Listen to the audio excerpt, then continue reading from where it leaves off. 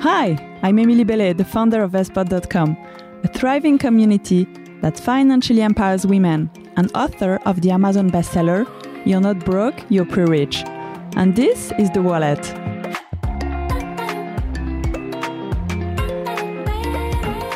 The Wallet is here to help you make better financial decisions by talking honestly about money. I'll be sharing my best tips, inspiring you to take charge of your financial futures, and talking to an array of awesome guests from all walks of life: employees, freelancers, entrepreneurs, and money experts. As the pandemic continues to impact personal finances across the world, research shows that women and minority groups are being disproportionately affected. That's why it's increasingly important that financial products such as bank accounts, saving products, and financial advice are accessible and inclusive for everyone. The FCA estimates that in the UK, 1.3 million adults don't have access to a bank account. Can technology and the rise of online banks such as Starling or Monzo help make personal finance more inclusive and empower customers to take control of their money? My guest today is Nina Mohanty, financial technology expert who has had an incredible career in the financial tech industry, working for some of the biggest startups that have transformed the way we manage our money. Nina is an advocate for financial inclusion, working on products that champion inclusion and help users build financial resilience, allowing them to be more prepared for life's unexpected events as well as its opportunities. Today, Nina shares with us her personal and professional financial journey. We talk about how the fintech industry evolved and what happens at the crossroads of financial services and technology, and how fintech can empower people to make better financial decisions. Nina is very honest about her own financial journey. She's all about transparency, tells us how she got into debt, and gives us her top apps and tools that have aided her to spend, save, and get started investing. I also wanted to let you know that we are not financial advisors. So the articles, the information made available on Vestpod.com and in this podcast are provided just for educational purposes and do not constitute financial advice. So make sure you consult with an independent financial advisor for advice on your specific circumstances. Thank you. Hello, Nina. Hello, hello. How are you today? I'm doing well. I'm glad that it's Friday. Yes. It's so nice to see you. So for our listeners, we've been working together with Nina a long time ago, a few years ago. I was just setting up Vestpod, and Nina showed up and she was like, I love what you do. And I come from the States and let's talk about money. I love it. I mean, it's been a journey since then. You've been working in fintech, financial technology, work for a big fintech company, but you're also passionate about, helping also women, I think, financially. So today we're going to talk about financial inclusion and fintech, like the apps you're using, how you empower yourself financially, also using technology. So do you want to tell me a little bit more about yourself, from maybe your background to what led you to work in financial technology? Absolutely.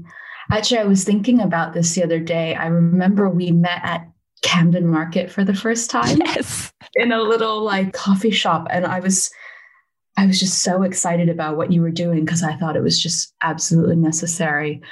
And wow, so much time has flown. But where to start? Well, I'm Nina. As you can probably tell from my accent, I'm American. I'm originally from California.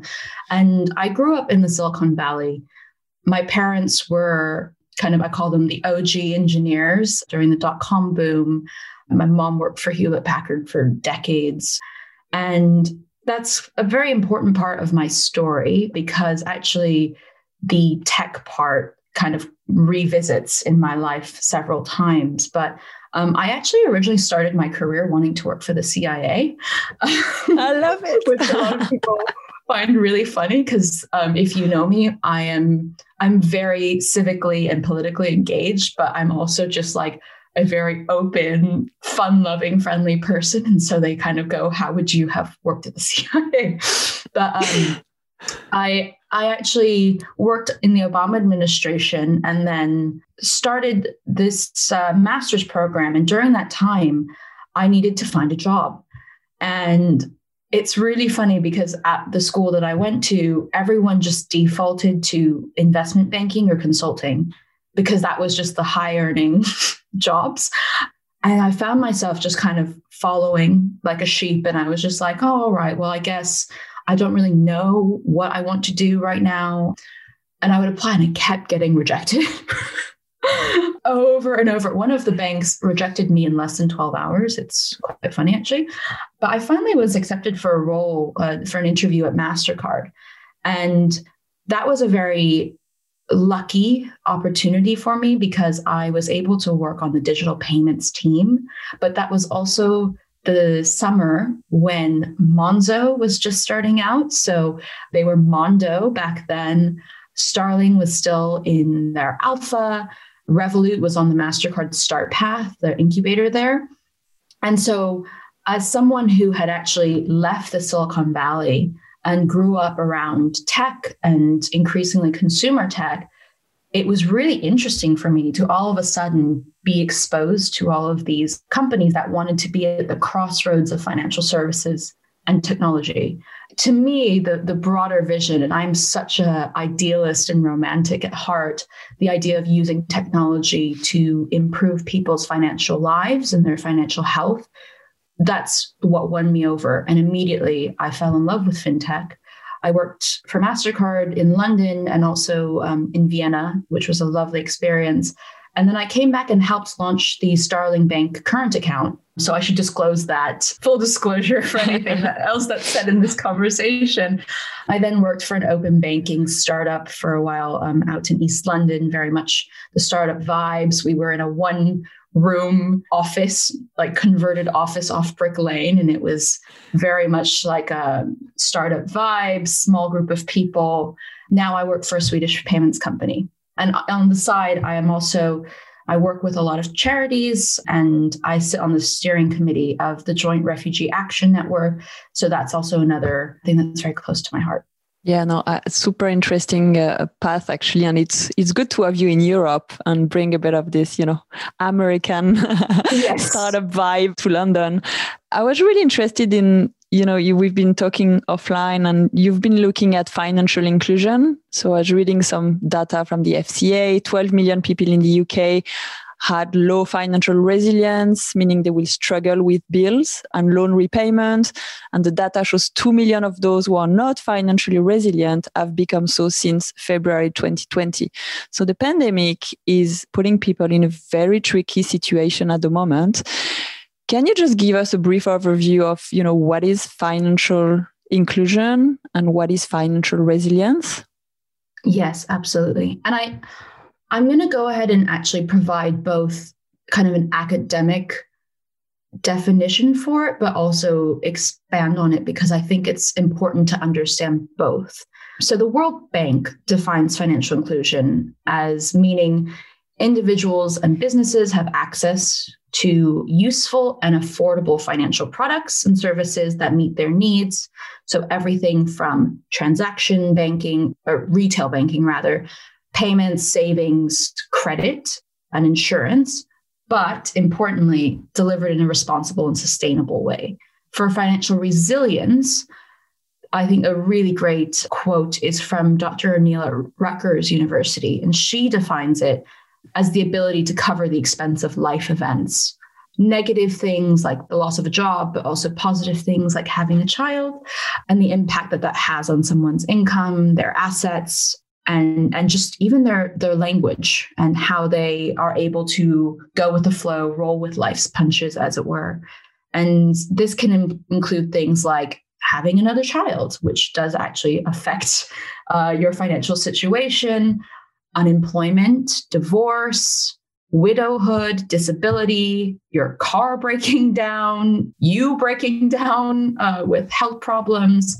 It just affects people in a lot of different ways. And then, of course, you have just like the macro events of being laid off, a global pandemic, for example, recessions, but just so many other things like this. And so I think it's really important because we're sitting in London, both of us. And we, I think, in the developed, using air quotes, in the developed world, I think we'll oftentimes think of financial inclusion and financial resilience as something that happens over there, in air quotes, in some other part of the world, in a developing country. We think oftentimes of like mobile banking apps like M-Pesa in Kenya, or Tala, which is a microfinance in developing countries. But actually, financial inclusion and financial resilience are problems that do need to be addressed both here in the UK and more broadly in Europe and across developing countries. The Financial Conduct Authority estimated that there's about 1.3 million people in the UK that don't have an access to a bank account. I mean, think about just like in the Instagram world we live in, there are influencers with 1.3 million followers. Yep. Imagine if every single one of those followers had Instagram but didn't have a bank account. That really is something that I think about often. And I think as well, it's really important to think of what financial inclusion is not, especially in the lens of the UK or in developing countries. And in recent years, especially with the rise of fintech, there's been a lot of companies that call themselves financial inclusion companies. It's become this sort of like banner that people want to hold up, and they're saying like, oh yes, we're financial inclusion. And it's almost, you've discussed this before, like green investing and stuff, and greenwashing. Yeah. When it comes to like climate, but it's become this almost CSR type of initiative, like to say that you're a financial inclusion company. So you get like everyone from high street banks to investment apps saying that they're a financial inclusion company. And while I can see how they have come to that conclusion, in my personal opinion, I think it's unfair to categorize themselves as that based on the actual definition of what financial inclusion is. Yeah. And I guess with the pandemic, that just accelerated this trend. And when we look at, updated numbers post pandemic, I think these are not going to be very encouraging. Who do you think has been the most impacted by the crisis? On the podcast and Vestpod, we've been talking about women, obviously, but that's not the only. And women is such a big category. So who do you think has been, really impacted by the pandemic? Yeah, absolutely. It's super interesting because I keep hearing this and seeing more and more articles coming out about the fact that the pandemic has disproportionately affected women. And it's, you see the headlines where women are saying, feels like we're going back to the 1950s. And it really, really breaks my heart. I think when I approach anything that I think of, I try to come at it as a very intersectional feminist kind of way. So thinking of not just women, but also maybe to quote Angela Davis, I think across women, race, class, religion, all of these things do compound and affect someone's life experience. Actually, just today, this morning, there was a Guardian article that was saying that women are, again, disproportionately affected. And it said that 43% of women, according to the Fawcett Society, and 50% of Black and minority ethnic working women, compared to 35% of white working men, were worried about their job and promotion prospects, while 1/3 of working women have lost work or hours because of pandemic-related childcare issues. That's huge. That is huge. And then there was a survey that found that due to school and childcare closures during the pandemic, it had disproportionately hit Black and minority ethnic working mothers. So 44% of them lost work or hours due to the lack of childcare, compared to the 34% of working white mothers. And it's something that I think is just like money, which is why I'm so glad we have Vestpod. When I first moved here as an American, people often told me that there's not a race problem in the UK, there's a class problem. I would argue that there's multiple layers. It's like an onion. You just peel things back and there's always something else. And I find that we already know that there's disproportionately more BIPOC or BAME women working in essential jobs. So on the front lines, whether that's in the NHS or even working at your local grocery store. And then you compound the fact that either they are working in hospitality. Hospitality has been completely shut down. And so now where do they go? What do they do? Their children up until the second lockdown are home with them. It very much becomes a tale of two cities where some of us are incredibly privileged that we are able to sit at home and continue working, and even in some cases be saving more money than we ever would. It's kind of like the financial planner's dream come true, this pandemic, where all of a sudden it's like all of those things that they said that you should cut out, those, like movie tickets and going out and drinks with your girlfriends or whatever, like it's just been cut off. So it's not even an option. So a lot of us are seeing our savings just blossom, whereas there are people who have completely, on the other side of the coin, have completely lost their livelihoods. So I think it's something that we really need to be mindful about when we think about the pandemic, and more importantly about the response, where governments around the world are very much thinking about building back better. It's going to be absolutely integral that we keep women in mind and make sure we're supporting them with things like childcare, for example, making sure there's adequate budget for that. Yeah, no, I agree with you. And that's really something I've observed, within the, Vestpod community and, in our Facebook groups, online events, but also our audiences, people are really struggling. Some women are really struggling at the moment. They're home, they don't have a job, they're looking for another job or like for, more income. So you need to address like these issues. And at the same time, I have women who tell me, I saved so much money during lockdown 1, lockdown 2. Why do I do with this savings? So that, creates an even like bigger gap. So even like we're talking about, gender pay gap, racial gaps, but now we are like, okay, that it's actually even bigger than that. And we'll have to speak to like very, not niche, but like different types of people within this category. So that makes it even more complicated. Now, if we go back to just financial inclusion, in your view, do you think financial inclusion has arisen as a byproduct of fintech? I'm thinking, there's lots of new banks, online banks. You talked about Monzo, Starling, Revolut. These should offer maybe cheaper services because they're all online. Do you think there's a solution like using technology to actually help financial inclusion? Yeah, this is something I think about a lot, especially because I work in fintech, and it's something that I'm researching independently of my day job. As someone who's a very product-focused person, I always think about things from the lens of what we call jobs to be done in the industry, or the user, customer-centric, very, very obsessed with that. And so I think we have to think about the financial inclusion from the shoes of the people who need to be financially included. So what is the problem that they are solving for? What is it that they're trying to get done in their life? For some of us, it will be, I have this surplus money. I've saved a lot, and now I don't really know what to do with it. Interest rates are low. Do I put it into markets, and you've been wonderful in offering various viewpoints on that. But then you have people who are, I'm struggling to make it paycheck to paycheck right now, and I just need £50 to get me to the end of the month. So we have to think very specifically about who we're addressing, first of all, and not broad brush say, everything is financial inclusion. Have an app and have a card, and now you're financially included. We have to think about to what end, what is the goal? In my mind, though, a better way to think about financial inclusion is like thinking about health. So everyone has a very different health situation. Some of us have pre-existing conditions. Some of us, were born with allergies. Some of us grew up disabled. We would never think to administer the same treatment for breast cancer as we would for clinical depression, right? They're just wildly different things.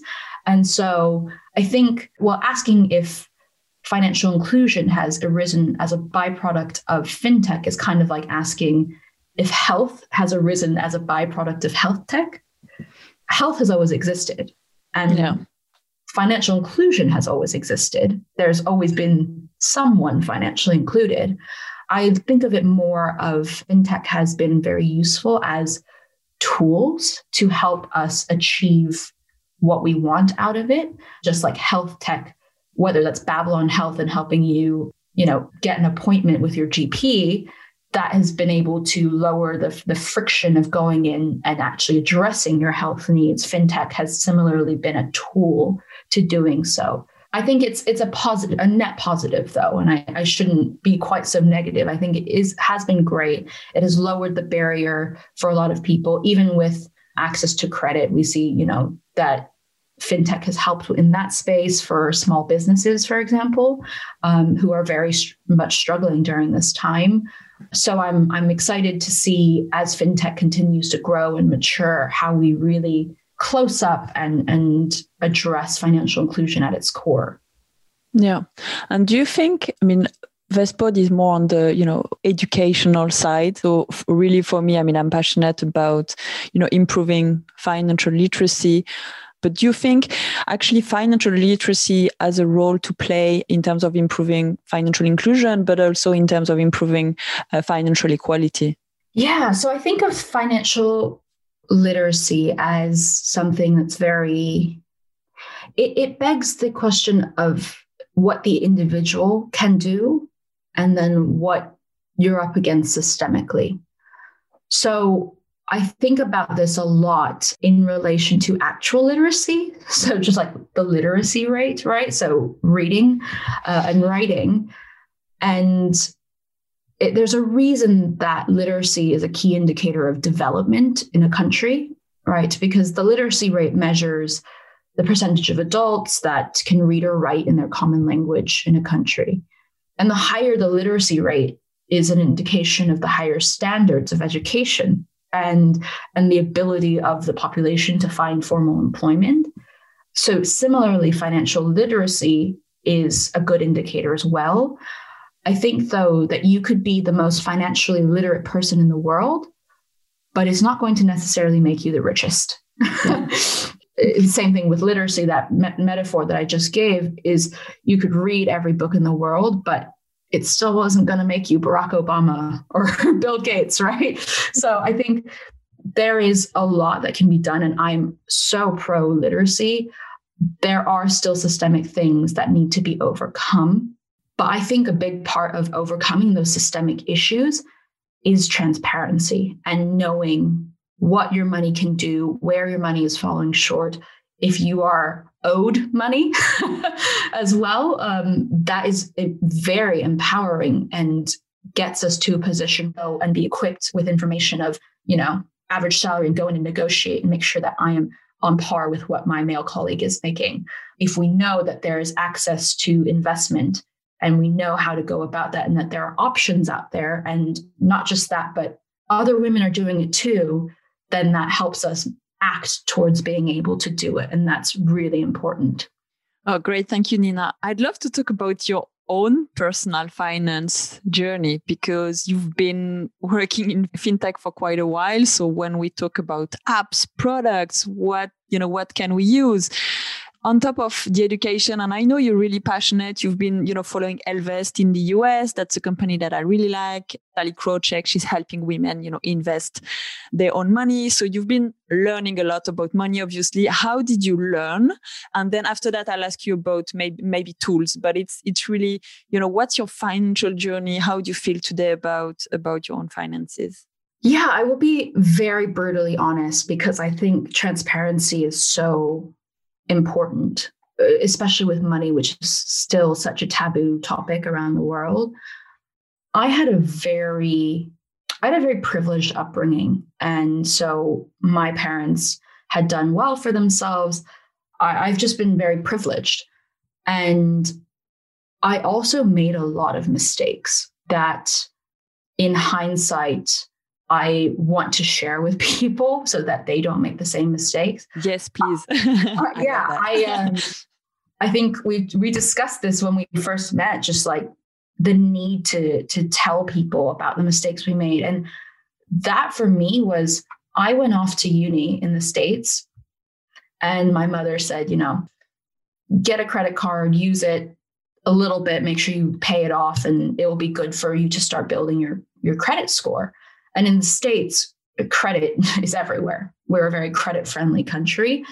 But I then got on campus, and up until recently, they were allowed to actually advertise, like the banks were allowed to just set up shop on college campuses and get people to sign up for credit cards. This is now no longer a thing that they can do, but they would say, here, have the 0% interest card, the fine print saying, 0% interest for X amount of months. So I went and... That you never read. You never read the small print, which always traps you. And I got myself into so much debt. And I was very much chasing this idealized version of who I wanted myself to be as an adult, buying things that I could not afford. And then the interest started to compound. Albert Einstein says compounding interest is the eighth wonder of the world. It is not a wonder when it's the other way around and you're in debt. I promise you this. And so I racked up, I want to say maybe nearly $10,000 of debt. And I felt like I was drowning. It was horrendous. And I'm still paying it off. I think I am so quick to share this with people because I want them to learn from my mistakes. I have gone about from being very low, very in the red, to now in a position where I was able to use a lot of fintech tools to consolidate my debt, to put myself on a plan to pay it off. And actually, I will be able to pay it off soon, which is great. But then that was fixed. The interest was no longer compounding. And I was able to then think about other things in my life. I was able to then focus on moving from this headspace. And this sounds super like astrology, like touchy-feely, but moving from this space of scarcity to a headspace of abundance, and think, okay, you're not drowning anymore. Now, how do you set yourself up to thrive? And so that said, I've started using tools to start putting aside money. Then I kind of dipped my toe into investment. I got really excited about slowly seeing that pot of money grow. Just it's sitting there, right? Even if it was £50 a month or £20 a month, that putting it aside and then seeing it grow with the markets, don't check it every single day, but, over time, long term, it was really great to see. And so I've had a lot of encouragement from women like yourself and the Vestpod community. But also I have to give a big shout out to my mother, who I think it's funny because we don't really talk about money. It's still very taboo in our family. And I think I come from an immigrant household where we are very much in the mindset of scarcity. There is never enough. There's just, you can have £1 million in savings and still that's not enough. But my mother, when I worked briefly in the US, when I got a job there, she sat down with me and said, okay, let's look at your pension or your, in the States, 401k, and where do we want to put them? And she walked through and explained to me what everything meant, why it was important. She talked through the investments that she has, that she and my father have. And that was very, very useful for me because it's something that I think we don't talk about enough in society in general, but also within families. And she was very upfront and she said, listen, should anything happen to me or your dad, this is what's going to happen. This is all the things that we have in place. And seeing that and her being very honest about it made me realize like, oh, wow, okay, she's setting an example for me. And hopefully if I one day have a daughter, I will hope to do the same as well. Thank you so much, Nina, for sharing your journey. This is so important. And again, it's a journey. And I feel a lot of people will relate because being at the beginning of your financial journey, and it's hard, like, you're young, you're making these mistakes, you have debt, you feel, you're never going to be able to have any savings or have any investments, but actually you can. It just, takes time, takes a lot of energy. Mm-hmm. Thanks for mentioning, what you call maybe spirituality, but everything around money mindset. For me, it's so important.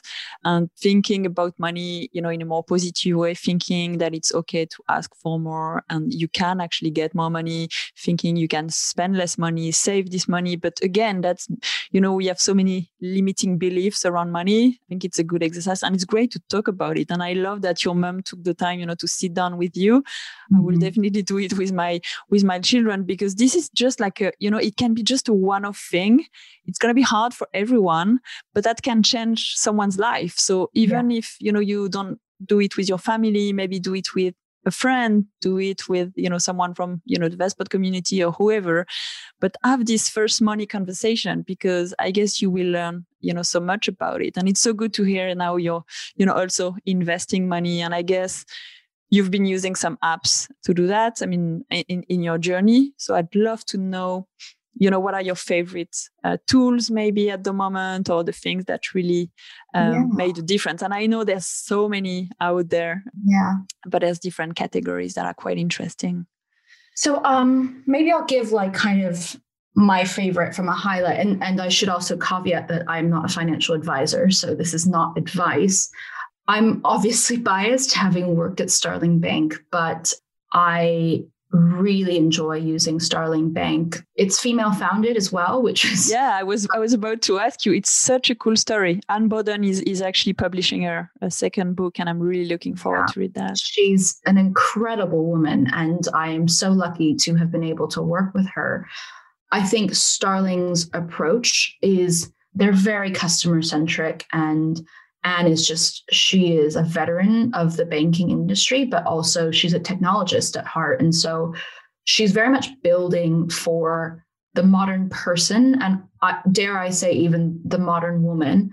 I really enjoy using the app. It's very intuitive. And so for me, Starling has been wonderful. And actually, it's so funny because my girlfriends will, have a peruse in my banking app, or I'll send them a link to they have a settle up link where, if you have gone before coronavirus off for dinner, you can settle up quite quickly and all these things. And we are increasingly having more friends kind of come aboard and go, wow, this is a really interesting proposition. They also have joint accounts, which are great if you live with a partner or something. And they introduced carer cards almost during lockdown, where you could issue another card to someone else. So if you're vulnerable or ill or whatever, or you can't, go out for whatever reason, you could actually issue another card, and then that person could go do the shopping for you, where you would still have visibility of where the money's being spent and everything. So I'm a big fan of Starling. I'm also a really big fan of Monese, founded by Norris.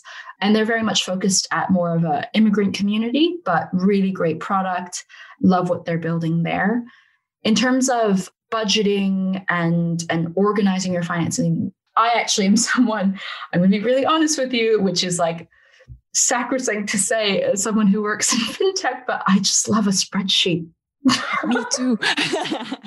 I just love a spreadsheet. Or even a notebook, a notebook. Right before payday, I always kind of go, and you've got all these apps that will kind of do it for you, but I'll still write it out. Something about writing it out or seeing it is very important to me. And there's a content creator, Patricia Bright. I stumbled upon her on Instagram, and she's got a budget spreadsheet that she was just talking about. And I love that she was talking about it, because then so many people went and just downloaded her spreadsheet and started using it. I do like to see everything out in front of me as well and write it down. But I think for savings, I'm a big fan of those kind of set it and forget it type of savings. So I know in Monzo and Starling, you can do roundups as well, but I quite like Chip, which kind of, they use open banking to kind of look at your transactions and your spending history, and they'll kind of try and gauge how much you can afford to tip over into your savings account, which is really great. And it's just enough that you barely notice it. It'll come out, but it's already grown so quickly over time.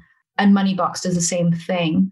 And then I would be remiss if I didn't mention Pension Bee, which is also female founded. Romy Savova she's looking to she might be the first really of the new guard of London fintech to list on the London Stock Exchange, which is really, really exciting. I saw that last week. That's amazing.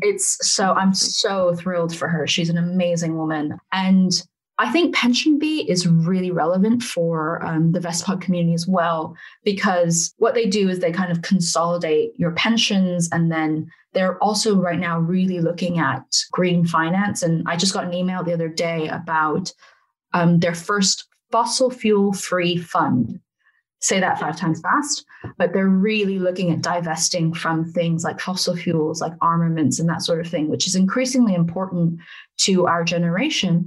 But also there is a lot of, I forgot what the exact number is, but there's billions of pounds of money that is lost in pensions that just are forgotten. And so I think especially for our generation, where maybe different from our parents who started a job, you worked your way up, you worked there for decades, and then you got a gold watch on your way out at retirement. We move around a lot more, right? Millennials sometimes are pejoratively referred to as being flighty, but we do, maybe 3 or 4 years at a company and then move on. Well, this actually means now we have a lot of different pension pots that are just all over the place. And we might not even know that they're there. We forgot that we had opted in when we signed our contract. And so Pension Bee does a really good job. If you just sit down for one afternoon and just bring together all the logins, they do all of the heavy lifting of actually moving that money into one place so that you can see it, check in on it, and invest it in things that are important to you. Yeah. So big shout out to Pension Bee. They are definitely one of my favorite fintech companies in London. Yeah, we interviewed Romy actually last year in December, and she was fantastic. So friendly. So you can still watch the talk on YouTube. I will add the link. But yeah, I think pension is such an important issue for women, and considering the gender pension gap is huge. Women retire on a portion savings of men. I say that all the time. Yeah. And we tend to opt out of pensions because we think we don't have enough money. We don't understand.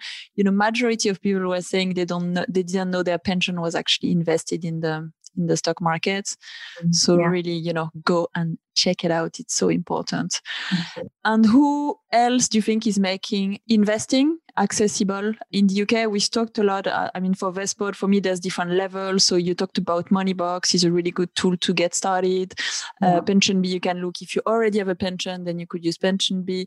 And then the first levels, maybe in terms of robo-advisors, have you used robo-advisors? Do you like what these guys are doing? Yeah. It's useful. So there's so many of them out there. I'll list off a few. I'm a big fan of the team at Wealthify. They are now actually owned by Aviva, but was partially female founded as well.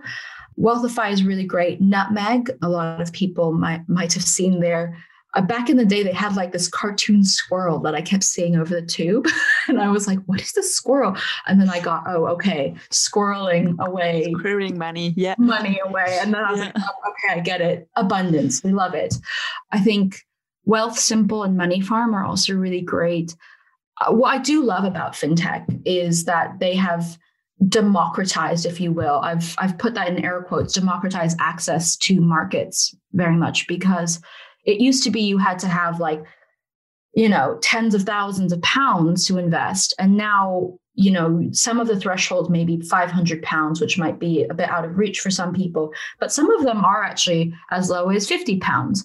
And I think for me, in my investing journey, I am a very risk averse person. I'll just go out and say it.